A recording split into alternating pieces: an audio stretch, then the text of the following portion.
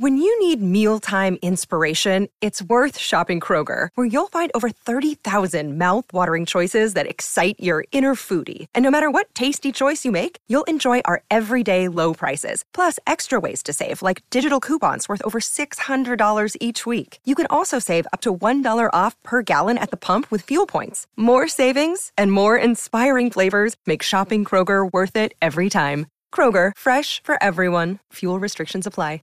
Our kids have said to us since we moved to Minnesota, we are far more active than we've ever been anywhere else we've ever lived. Moving to Minnesota opened up a lot of doors for us. Just this overall sense of community, of the values that, Minnesotans have. It's a real accepting, loving community, especially with 2 young kids. See why CNBC ranks Minnesota number 4 best state to live and work. A great place to work, an even better place to live. ExploreMinnesota.com/live. Hey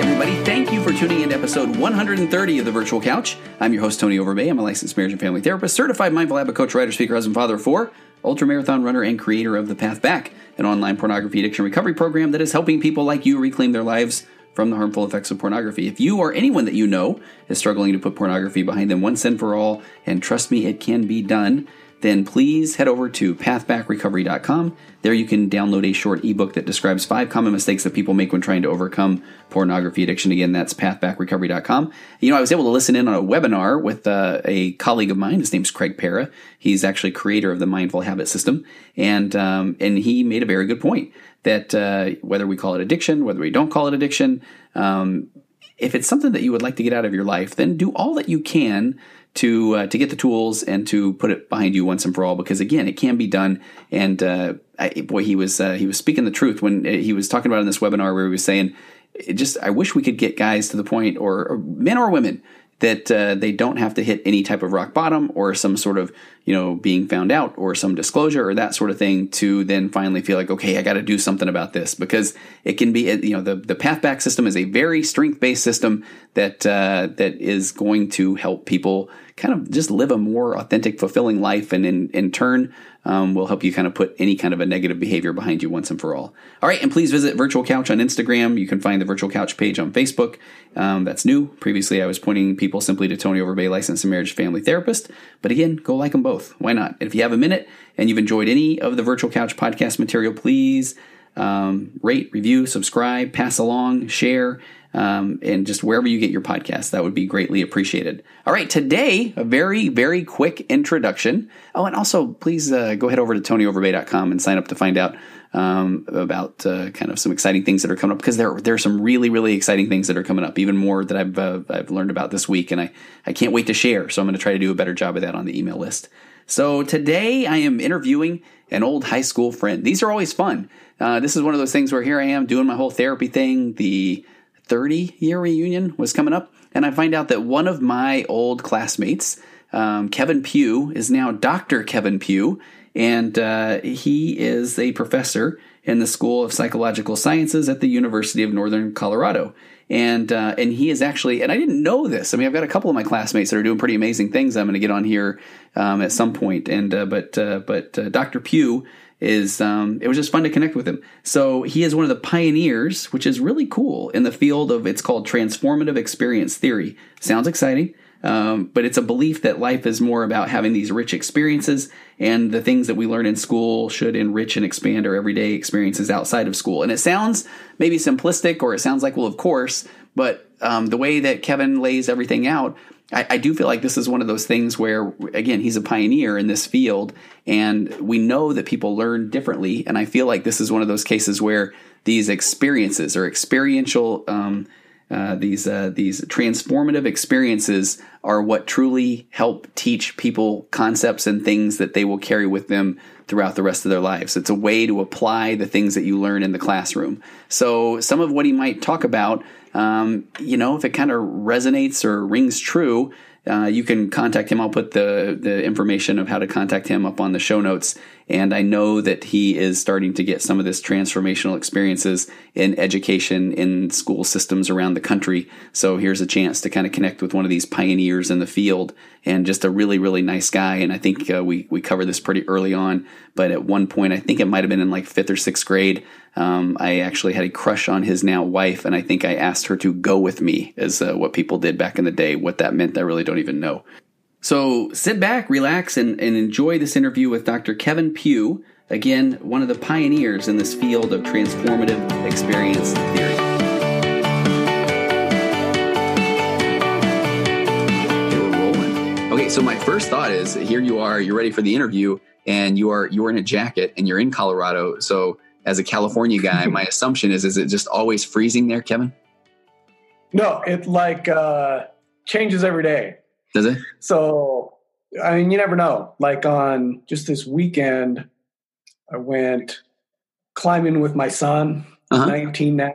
Wow. On Saturday. It was warm, in the 60s, sunny, great. The next day, wake up, 4 inches of snow on the ground. There was. Okay. All right. So that is right. Okay. So so it's climbing. I mean, and I want to get to our interview, but there's a lot going on right now about free climbing. I mean, are you a free climber, Kevin Pugh?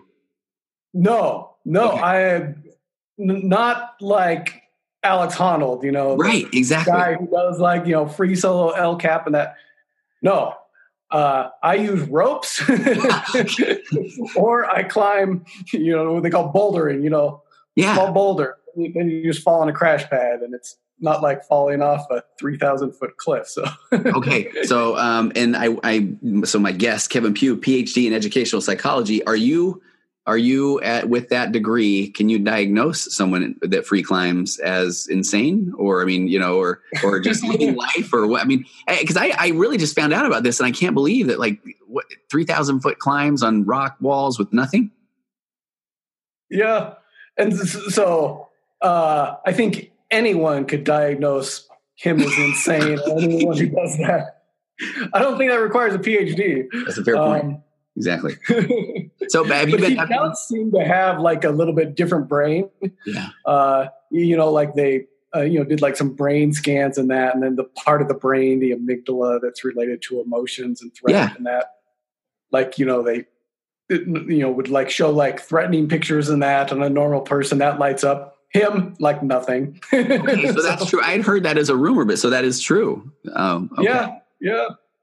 So when people are saying, you might die, I mean, to him, he's like, are you going to eat the rest of that sandwich? I mean, is that, you're right? Hey, so the funny part, and so for my listening, well, I probably will have gone over this in the intro, but I knew Kevin from way back when. We went to high school together. I don't know if we went to, where did you go to middle school? Were you an Eastmont guy? Indian Hills. Okay, I was Indian Hills too. Okay, we go way back, Kevin. Where'd you go to elementary? Yeah, in fact. Yes. So my wife, JD. Yep. I didn't know if you remember this. Yeah. So you were her first boyfriend. Yes, I was. Sort of, yeah. Yeah. And as much as boyfriend girlfriends are that age, she was joking about that. Yeah.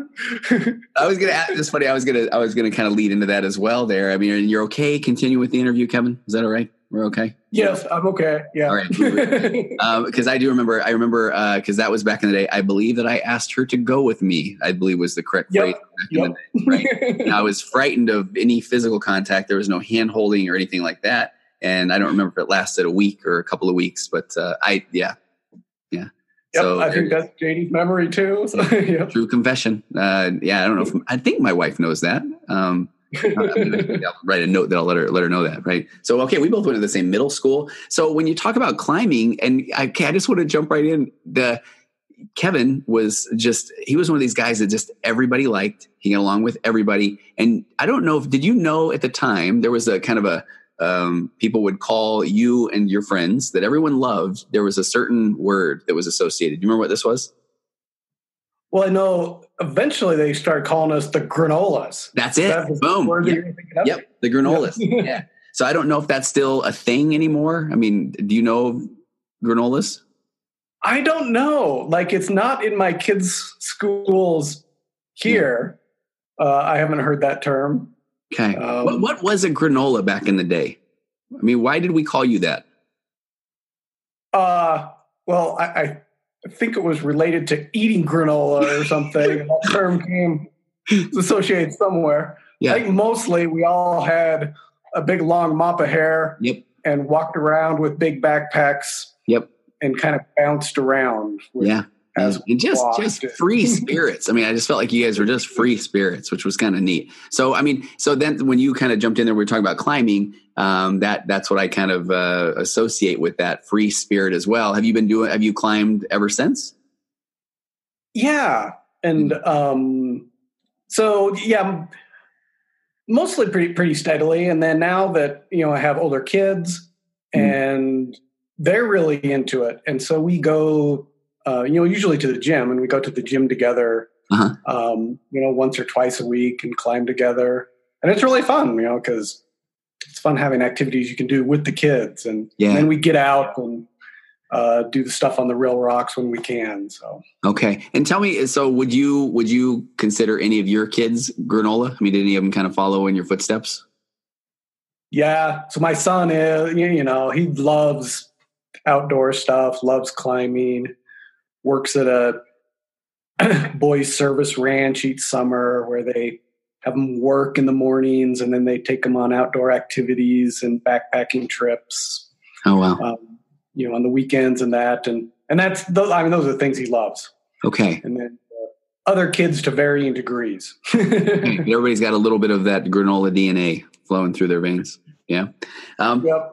So I want to do a little bit give me your background, kind of where you went after high school, where we grew up. And then what we want to get to for people that are listening is Kevin, and I should be calling you Dr. Pugh, but right. Okay. Kevin's fine. Okay. And so Kevin, by the way, a woman left my office a few days ago calling me doctor, and I'm not, I'm an LMFT, but I didn't have the heart to correct her because it just sounded so good, but so you're one of is founder a fair way to put it, but of this concept of it's called the transformative experience. Yeah. So after I did my undergraduate degree, and I ended up majoring in psychology. Okay. But I really did. I mean, a long time, because I just loved studying a lot of stuff. Okay. And I always had an interest in education. Do you remember Matt Bradley? Yeah, both of us. Hey, wait, true confession. Now that we're talking about first girlfriends and stuff, Matt's mom was like the first time I ever was like, man, that is a very, I thought Matt's mom was just stunningly beautiful. Isn't that funny? so my thought goes there. That's just so funny. Yeah. Forgive great all, lady too. Right? Yeah. So forgive all the audience for who's going to have to now. Kevin and I probably going through memory lane. But okay. So you though interest in education. Yeah, and so we both, in college decided we'd like to go, into some area of higher education. You'll get a PhD and then teach in a university and that. And I almost went into geology, but then I decided that, psychology was what I liked most because, kind of the thing I most enjoyed learning was just about learning itself. Okay. And so I went into educational psychology, which is doesn't have anything to do, at least in our program, nothing to do with counseling or that, but about how people learn and about motivation and how those things interact with education, both formal and informal and all that. And so while I was at Michigan State, then we kind of created a group that we called the Dewey Ideas Group, based on, so John Dewey was one of the real influential educators and philosophers in America.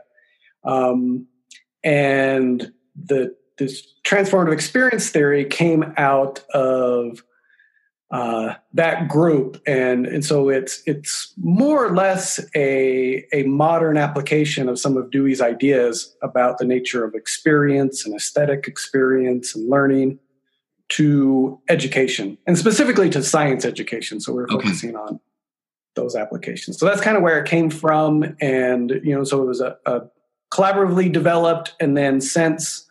I've continued to do a lot of work in this area, and some of my students and other colleagues have started doing work in that area, and it's so kind of a new emerging, growing theory. So, and it really is about then how people learn best. Is that kind of at its core? Well, it's more about what they do with that learning.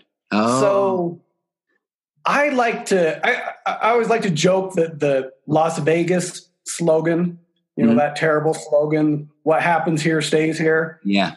But that applies too well to education. It's like the learning that takes place in the classroom stays in the classroom, and it doesn't go anywhere. And that's what I try to counter. And so a transformative experience is when you get the opposite, when students take an idea that they learn in class and they take it into their everyday life and use it to see and experience the world in some meaningful new way. So you're actually saying we got to be able to apply the knowledge, right? Yeah. I mean, this is good. No, this is good. I mean, it's so funny. I've never thought it. Now that phrase is going to ring true, because it's like, I do feel like I work with people all the time that they don't know if they want to go to college because they don't want to waste time or learn things they don't think will be applicable. So you're saying that the whole purpose of education then is fostering these transformative experiences. Yeah. I mean, that's what I like to think, education should really be about, instead of just acquiring content that kind of stays in the classroom and use it as a test, that you learn ideas that allow you to, see and experience the world in, new ways and different ways, and that, kind of enriches your life. Okay. And not just in some far distant future, but in students' immediate everyday experience. So what then? I mean, are you okay if we dive into some examples right away? Because I know that this is that stuff where I'm sure some listeners are going to think, you guys are still talking in these ambiguous terms, right? But so, like, what are transformative experiences, and how, if applying them from a classroom setting out into the real world? Is this it takes 6 months, or are you talking about same day stuff, or? Yeah, more immediate sort of things. So, like an example from one study we did. So we were interviewing so this was a middle school student studying physics and Newton's laws and that, and he was an example of a student who had transformative experiences. And so he talked about how he sort of saw Newton's laws everywhere, and that those ideas are worth learning because they allowed him to see things in a new way, in a different way. And he was able to give a number of examples. So the best example, I love this. He talked about, so my niece came over and she was running around the house in her socks, and she came running through the kitchen with hardwood floors. And she ran through the kitchen, couldn't stop, and slid across the kitchen floor and crashed into the door.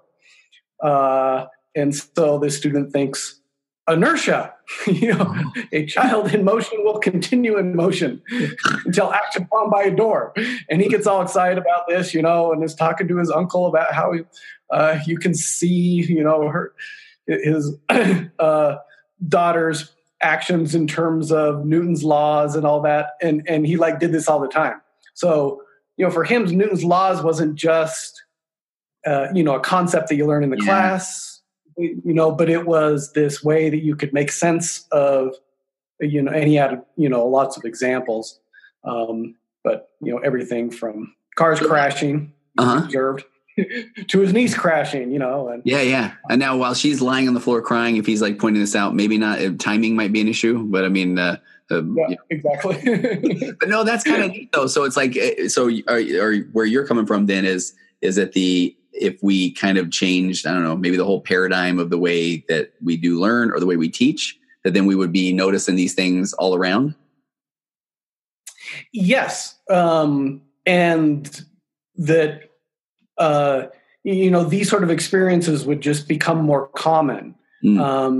And, so in addition to then just taking, their ideas into the world, they would be also developing more interest and value in different parts of the world. Okay. So like another example, from a younger student, so a fourth grade student, this is from a different study, and she was learning about geology and rocks and how to tell the story of a rock, about, and all that. And she commented in an interview that, I think about rocks differently than I did before. Like now when I don't have things to do, I pull out a rock and I'll think about where it came from and how it formed and what its name is. And then she says, I used to skip rocks down by the lake, but now I can't bear to throw away all those stories. Oh, it's like, how wonderful is that? That is pretty cool. Yeah. So for her, learning about geology has now made rocks, this far more interesting thing. And she started a rock collection and all that. And I think, and not just in science, but in all the subjects, so history can really, help us to see things like current events and social issues in a new way, and to see new meaning and ways that sort of bring added insight and value to those things going on in the world. And so I think education should be about doing that. So do you feel like when you're presenting this, do you run into people that still feel like, okay, that's fine, but it's all about the content. We need to cram as much content as we can. I mean, do you feel like you're running up against that?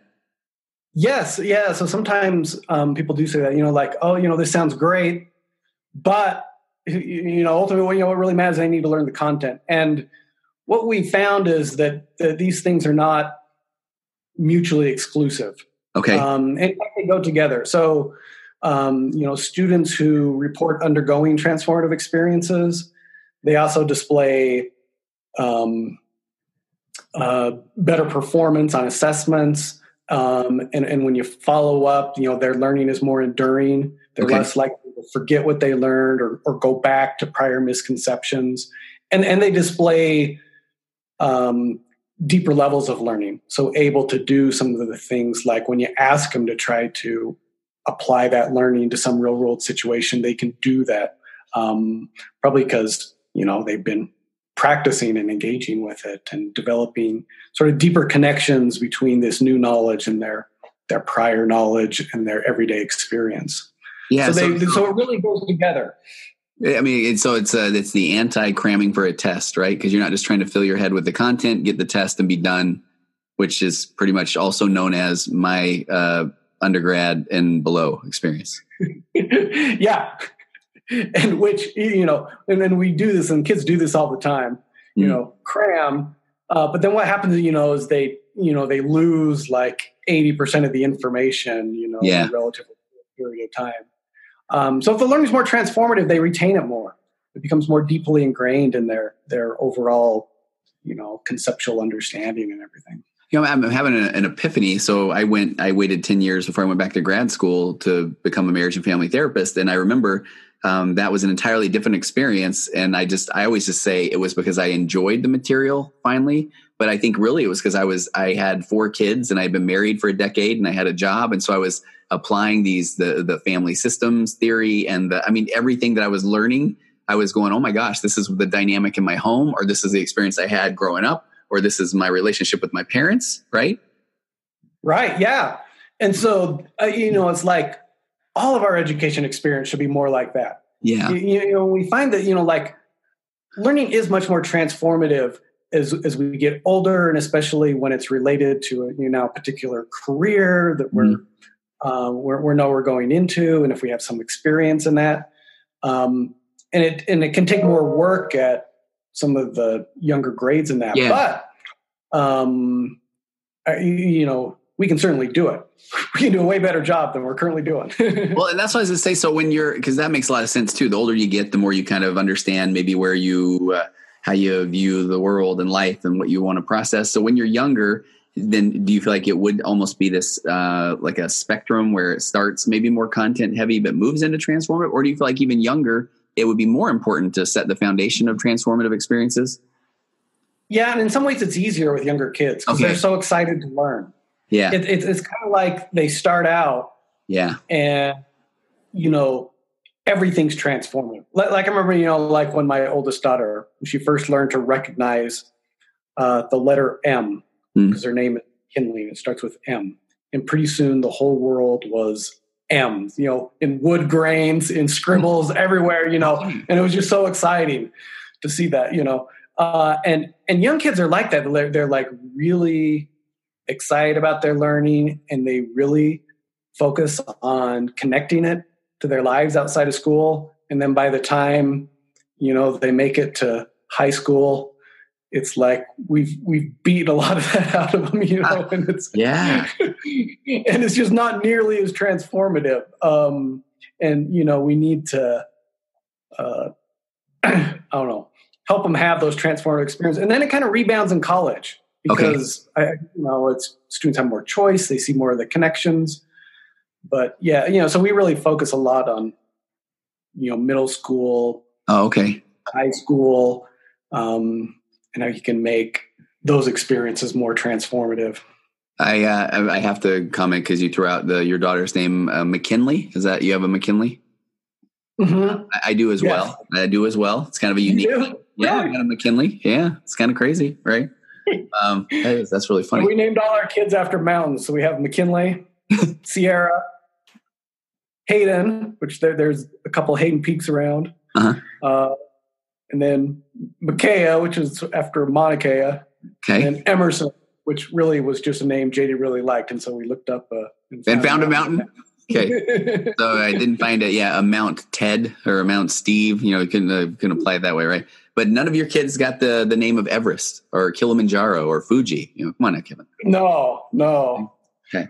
Or Yorupaha or Okay, exactly, right. Hey, so do you feel, and I'm going to go total cliche here, but when you were talking about we kind of beat it out of them, right? So when you get to high school, it made me think of, especially, and I don't know if I'm pulling the kids these days, but I feel like my kids have a ton of homework and I don't remember doing homework. Maybe that was because I was just cramming all the time before tests. First of all, do you remember doing a lot of homework in high school? I did a fair amount. Okay. But probably not as much as my kids. Yeah. Well, it depends on the kids and what school and stuff. Okay. Yeah. So do you feel like, though, the cliche I was headed toward is, does the transformative experience more look at the quality versus the quantity? I mean, are you not as concerned about, I got to get this much stuff in versus if I get one quality transformative experience, now they know or they understand? Yeah, I would agree with that. One of the problems we sometimes make in schools, we have too much stuff that isn't of value. And that includes sometimes the content too, that we don't always think real carefully about what content is kind of the most important and most powerful. It's kind of like it's always been in the curriculum, and so I'm teaching it because it's always in there instead of being real thoughtful about that. Yeah, I'm dying to ask you.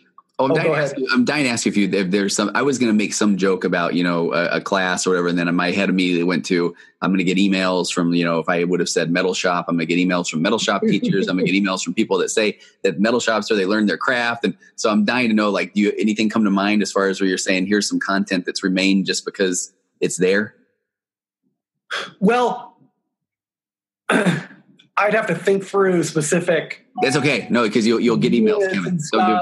Don't fall into the trap. Yeah.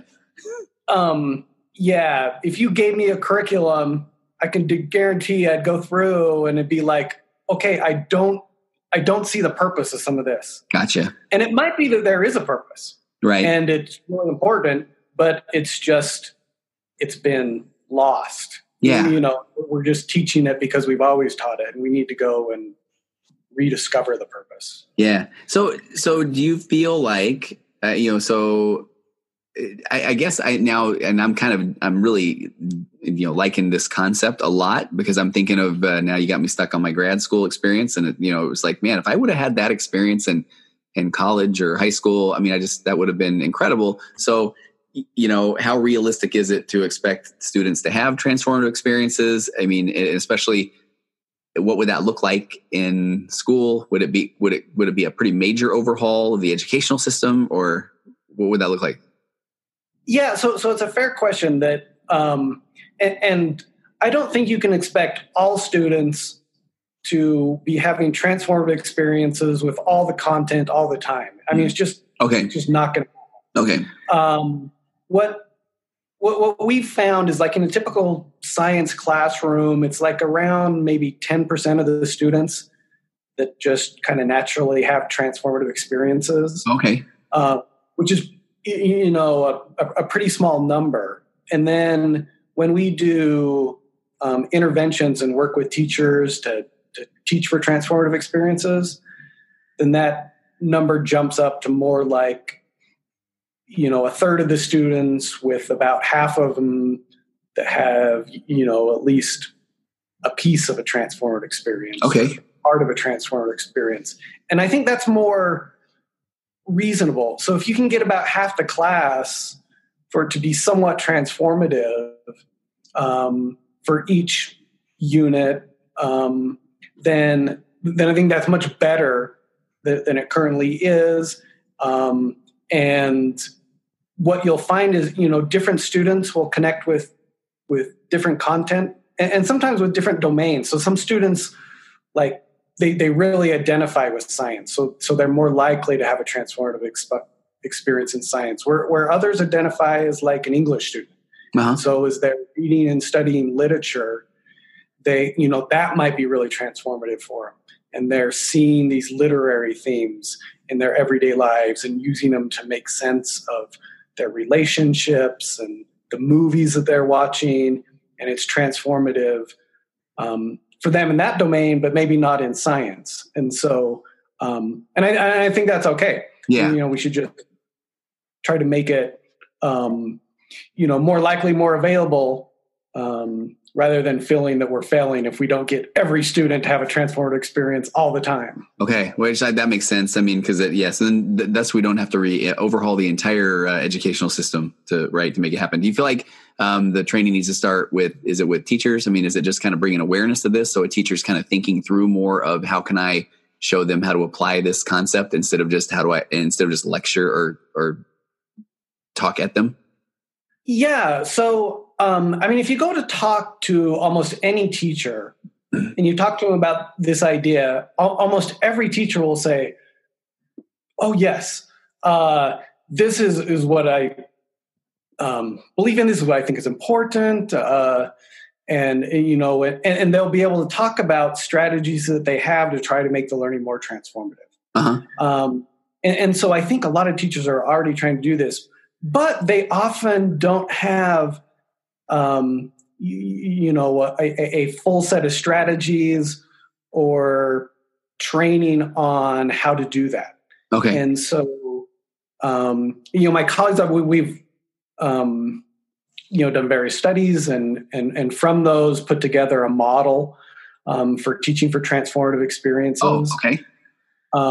And we found that model helps teachers to kind of go beyond where they are already and to, have more success in making the learning transformative for more students. So how does a teacher get that? Is that something, is it a book or is it an online training, or does their school district need to kind of buy into this concept? So, yes. In most cases where, in our research projects, like, we're working one-on-one with these teachers. Okay. And we do have some available materials, and I can remind me to. I will. I can tell them about where people can find those. Okay, that'd be cool. But we'll go in and start collaborating and talking with, the teachers about, a unit and how we might make this more transformative. And the the model that we have, so there's various strategies in it, but it might help to just mention two of the main principles. So one is what I refer to as artistic crafting of the content. So, just like an artist, when they create something, they're very thoughtful and reflective and selective. So they don't just put all the words in a poem or everything in a composition in a painting, but they're very thoughtful about what to include, what to exclude, and then they craft it together in a particular way so that it evokes a certain experience. Okay. Yeah.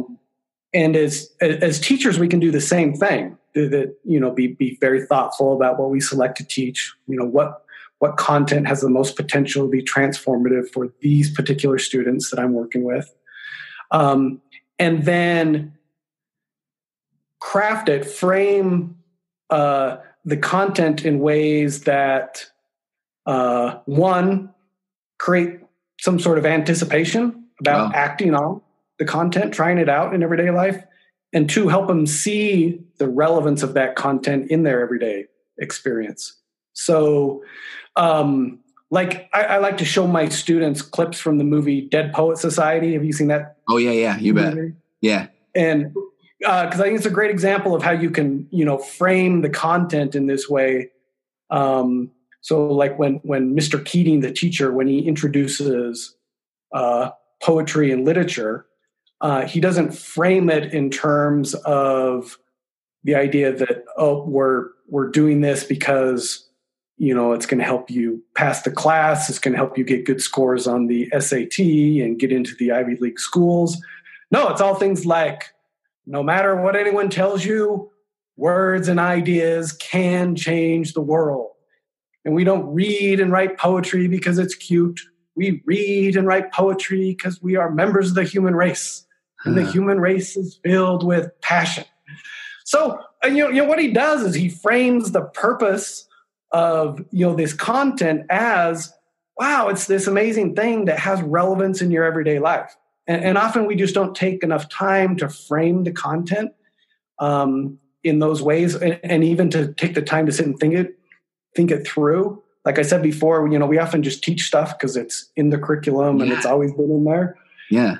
And we've sometimes lost sight of what its transformative potential is. So we can go back, rethink about that, and then help our students to kind of catch that vision of how this content can be amazing and such a wonderful thing in their everyday lives.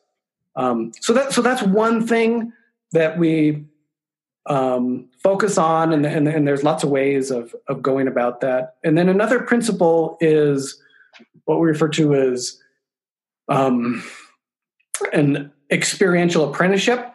Okay. Which again involves various things, but it's providing modeling and scaffolding and support so that students can be supported in having these experiences. So like in terms of modeling, so I'm going to talk about my own transformative experiences. So as I'm teaching something, then I'm going to share with my students, we've been talking about, air pressure, and, we were driving up to the ski resort and my ears were popping, and I was thinking about, this was air pressure, so when you go, skiing, think about that. Oh, funny side story. Okay. You could edit this out if you need to.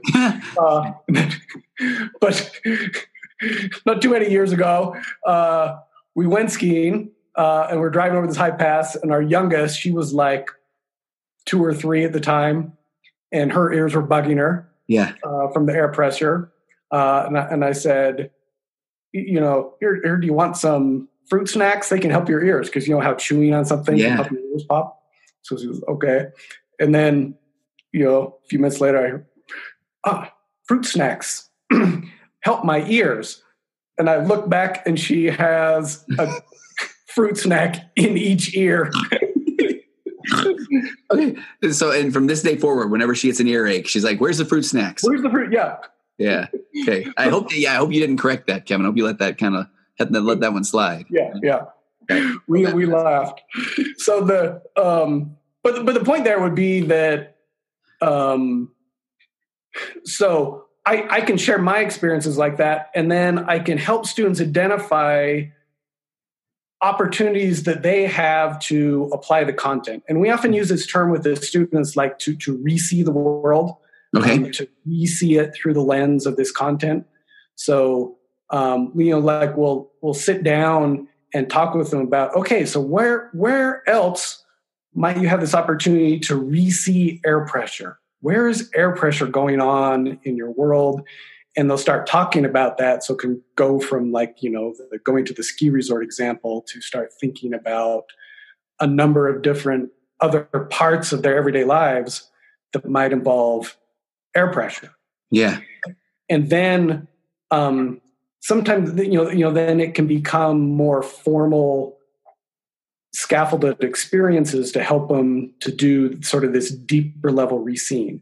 So, like these examples, I'm drawing somewhat from a recent research study we did with a teacher who was a middle school science teacher, earth science teacher. Okay. And it was a larger meteorology unit, so it covered things like air pressure and heat transfer and how that related to weather.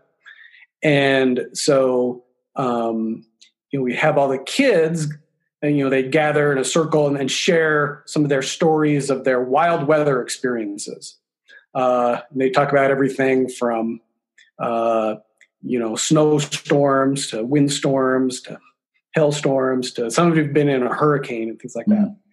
And then the teacher would help them to re-see those experiences in terms of these concepts that they were learning in science. And that would usually be okay, but the kids would always be more interested in the story of like the trampoline blowing over the fence than actually talking about the science. And so then what we do is create case studies out of their own experiences. Okay. And so put their own words and their own names in there and create a case study of like being in a hailstorm. And then they would research those experiences, which was similar to what they'd done before. There's these workbooks with weather case studies that they would answer, and it was similar kinds of questions, but instead of being about some case study in a book, it was about their own experience. Okay. And that made all the difference. Yeah, right. Then they were all engaged, and it helped them to, start making the learning transform. Like, so in school, I can learn how, this hailstorm I was in, and now I all know how to do it. And then when they're outside of school and, they get caught in a hailstorm or it's just windy and that, they're much more likely to start thinking about in terms of the science ideas. It's like, I bet we have a high and a low pressure going on, and that's why it's so windy now. Yeah. I love it. So, hey, I'm curious, how does this affect ACT score, ACT test, SAT test, all the standardized testing? I mean, would it be ideal to be able to fit? I don't even know what that would look like, right? But fitting some of this in there, or what are your thoughts? So, those tests are usually focused on quite a different kind of learning, I guess.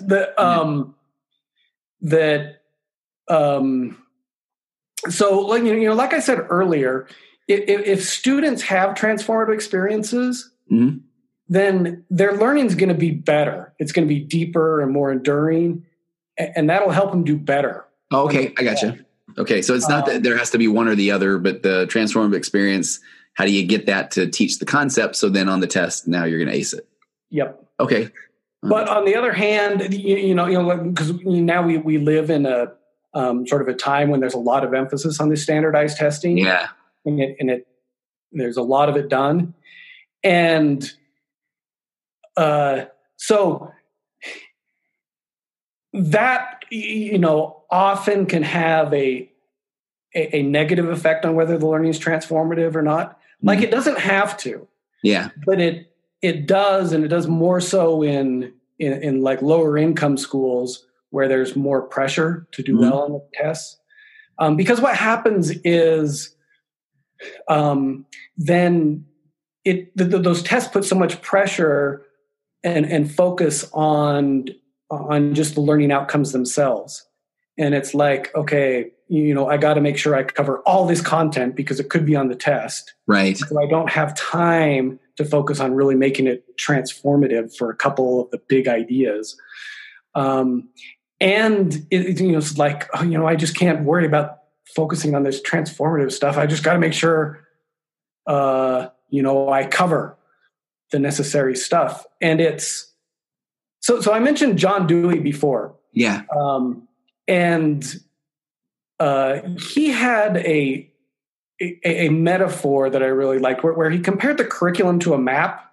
Okay. And said, the map is a great guide for experience, but it shouldn't be a substitute for experience. And by that he meant, so like, maps are great. So I'm lucky enough to live, just an hour from Rocky Mountain National Park.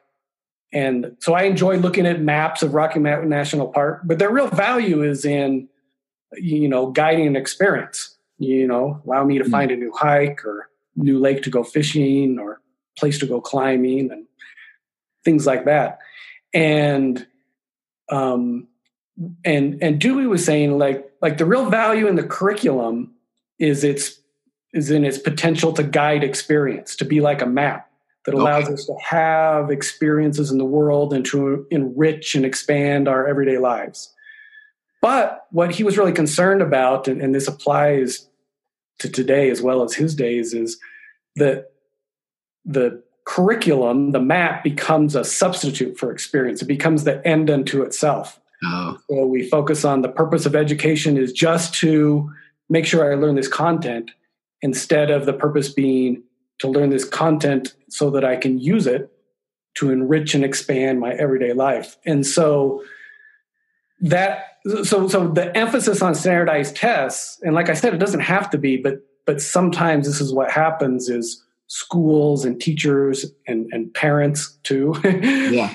You get so focused on that we let the map substitute for the actual experience. No, that makes sense. I mean, because I do feel like there's so much pressure, and that the kids just they're almost in a state of panic of, I got to just do whatever it takes to get the number. That's it, Yeah. Whatever it is.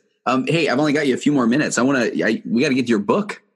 Okay. So this is kind of cool. Talk about it. You recently published a book, and I think it's for teachers, right? Yes. So it's a book on learning for teachers but really also for parents and students and anyone interested in learning. Hey, and I got to tell you though, I got to say, Kevin, that I booked you not having any idea that you had a book. So this is that part where it's going to sound like, you were reaching out to, hey, you got a podcast, get me on there and talk about the book. And you're sending when we were trading some notes, you're like, P.S. I don't know if you want to talk about it. I've got a book. And I'm like, are you kidding me? Like that's the coolest thing ever. And I have to tell, the name of the book is Computers, Cockroaches, and Ecosystems: Understanding Learning Through Metaphor. Right? Yes. You love it. All right. Back to you. Talk about the book. Okay. So I wrote this for my students. Okay. So I've been teaching teachers and pre-service teachers for about 20 years now. Wow. And I've never really been satisfied with the books on learning because the big problem, they're all textbooks. There's way too much information in there that they're kind of overwritten, and they're boring. No one likes reading them. Yeah. It's like the writing of the book violates all the principles on learning in the book. And I'm exaggerating. So, right.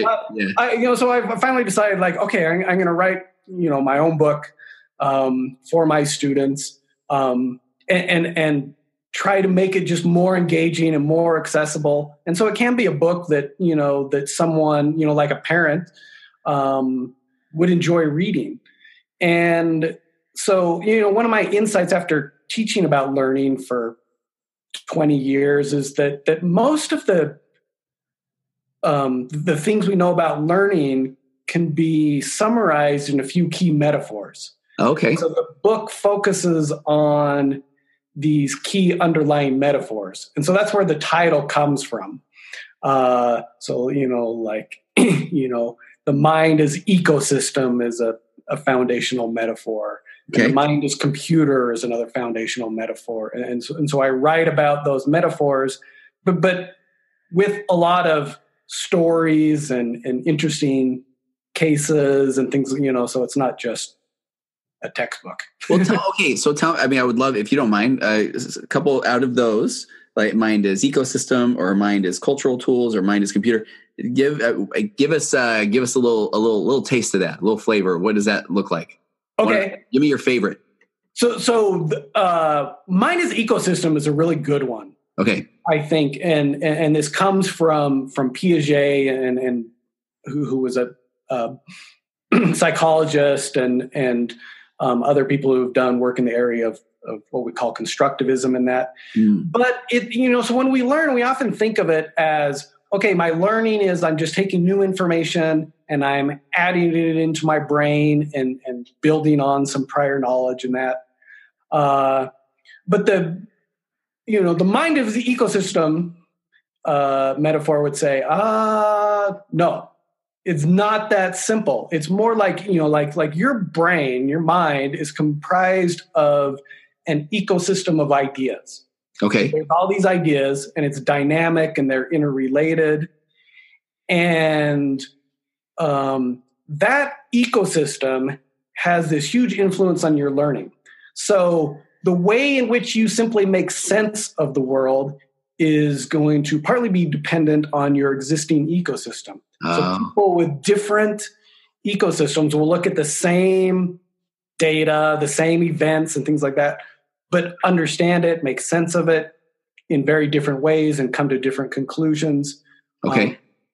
And this becomes a big issue, especially in science education, because, so students will have a lot of these existing ideas about the world. And a lot of time, so they're presented some new ideas. But the problem is those new ideas, they don't fit with their existing ecosystem. Yeah. So it's just like, it never takes root.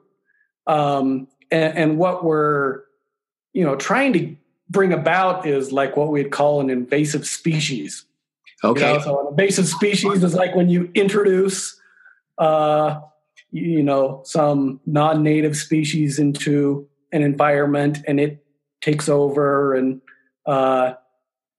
causes all sorts of change throughout the ecosystem. This is where I wish I was some comic book guy where I could be like, yo, you mean like in whatever, where the thing comes from space and all of a sudden, right, but I got nothing. But okay, but I like this concept though. And I'd have to tell you. Oh, you got one?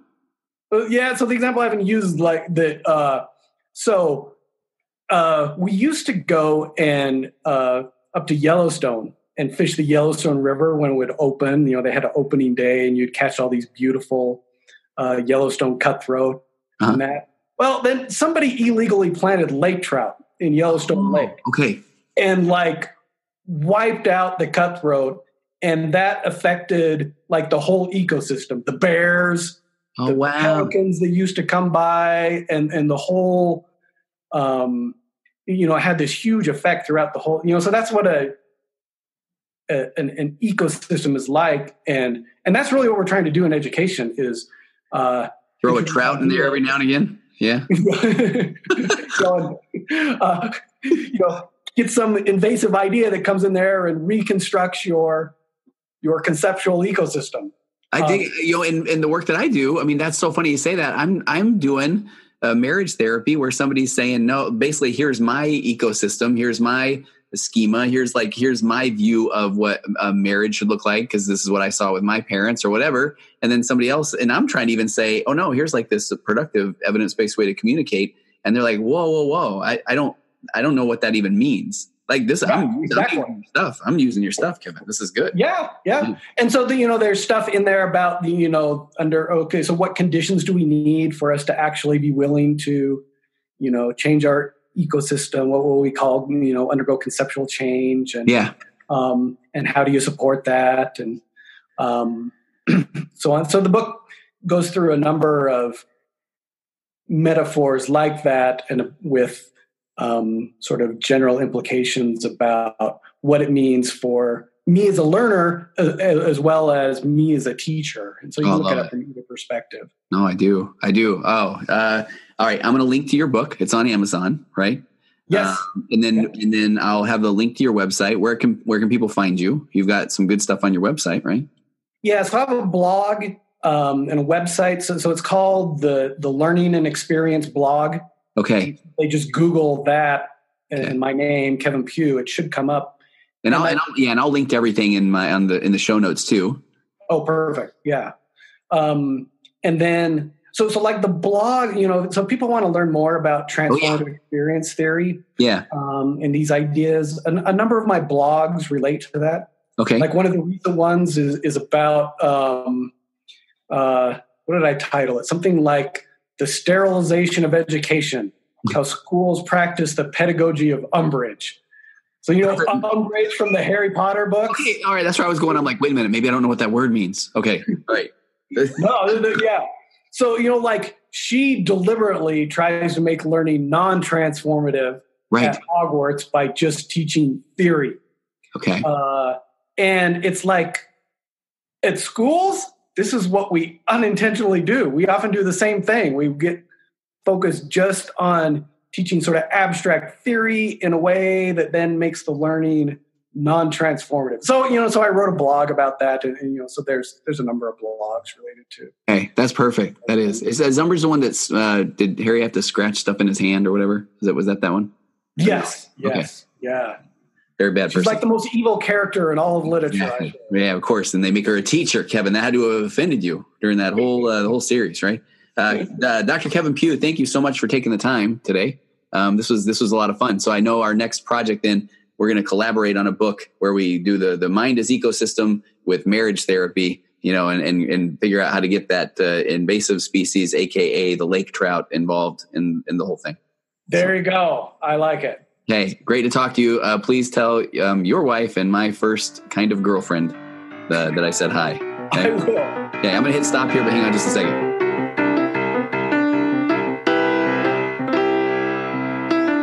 Compressed emotions flying past, our heads and out the other end. The pressures of the daily grind, it's wonderful. Elastic waste and rubber ghost, I'm floating past the midnight hour. They push aside the things that matter most. It's wonderful. I have to wonder which ghost is mine. He eats my ponder and somehow takes up all my time. The screen fireflies, they tickle all my fancies. I'm too vomit. It drowns us all deep in our dreams.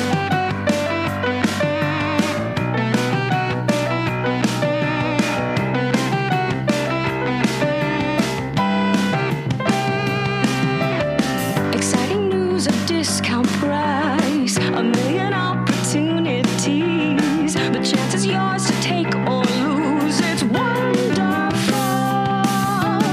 Fun's always on the back burner until the inopportune time. You're always pushed to go farther. Shut up, it's wonderful.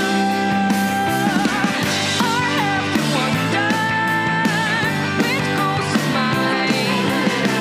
He eats my ponder and somehow takes up all my time. The screaming fireflies, they tickle all my fancies until vomit. It drowns all deep in our dreams.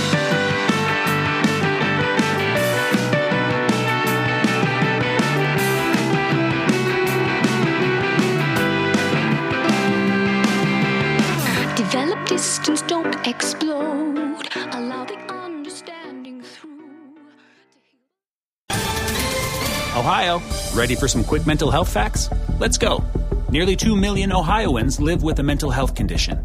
In the U.S., more than 50% of people will be diagnosed with a mental illness in their lifetime. Depression is a leading cause of disability worldwide. So why are some of us still stigmatizing people living with a mental health condition when we know all of this? Let's listen to the facts and beat the stigma. Ohio, challenge what you know about mental health at beatthestigma.org. Our kids have said to us since we moved to Minnesota, we are far more active than we've ever been anywhere else we've ever lived. Moving to Minnesota opened up a lot of doors for us. Just this overall sense of community, of values that, Minnesotans have. It's a real accepting, loving community, especially with 2 young kids. See why CNBC ranks Minnesota number 4 best state to live and work. A great place to work, an even better place to live.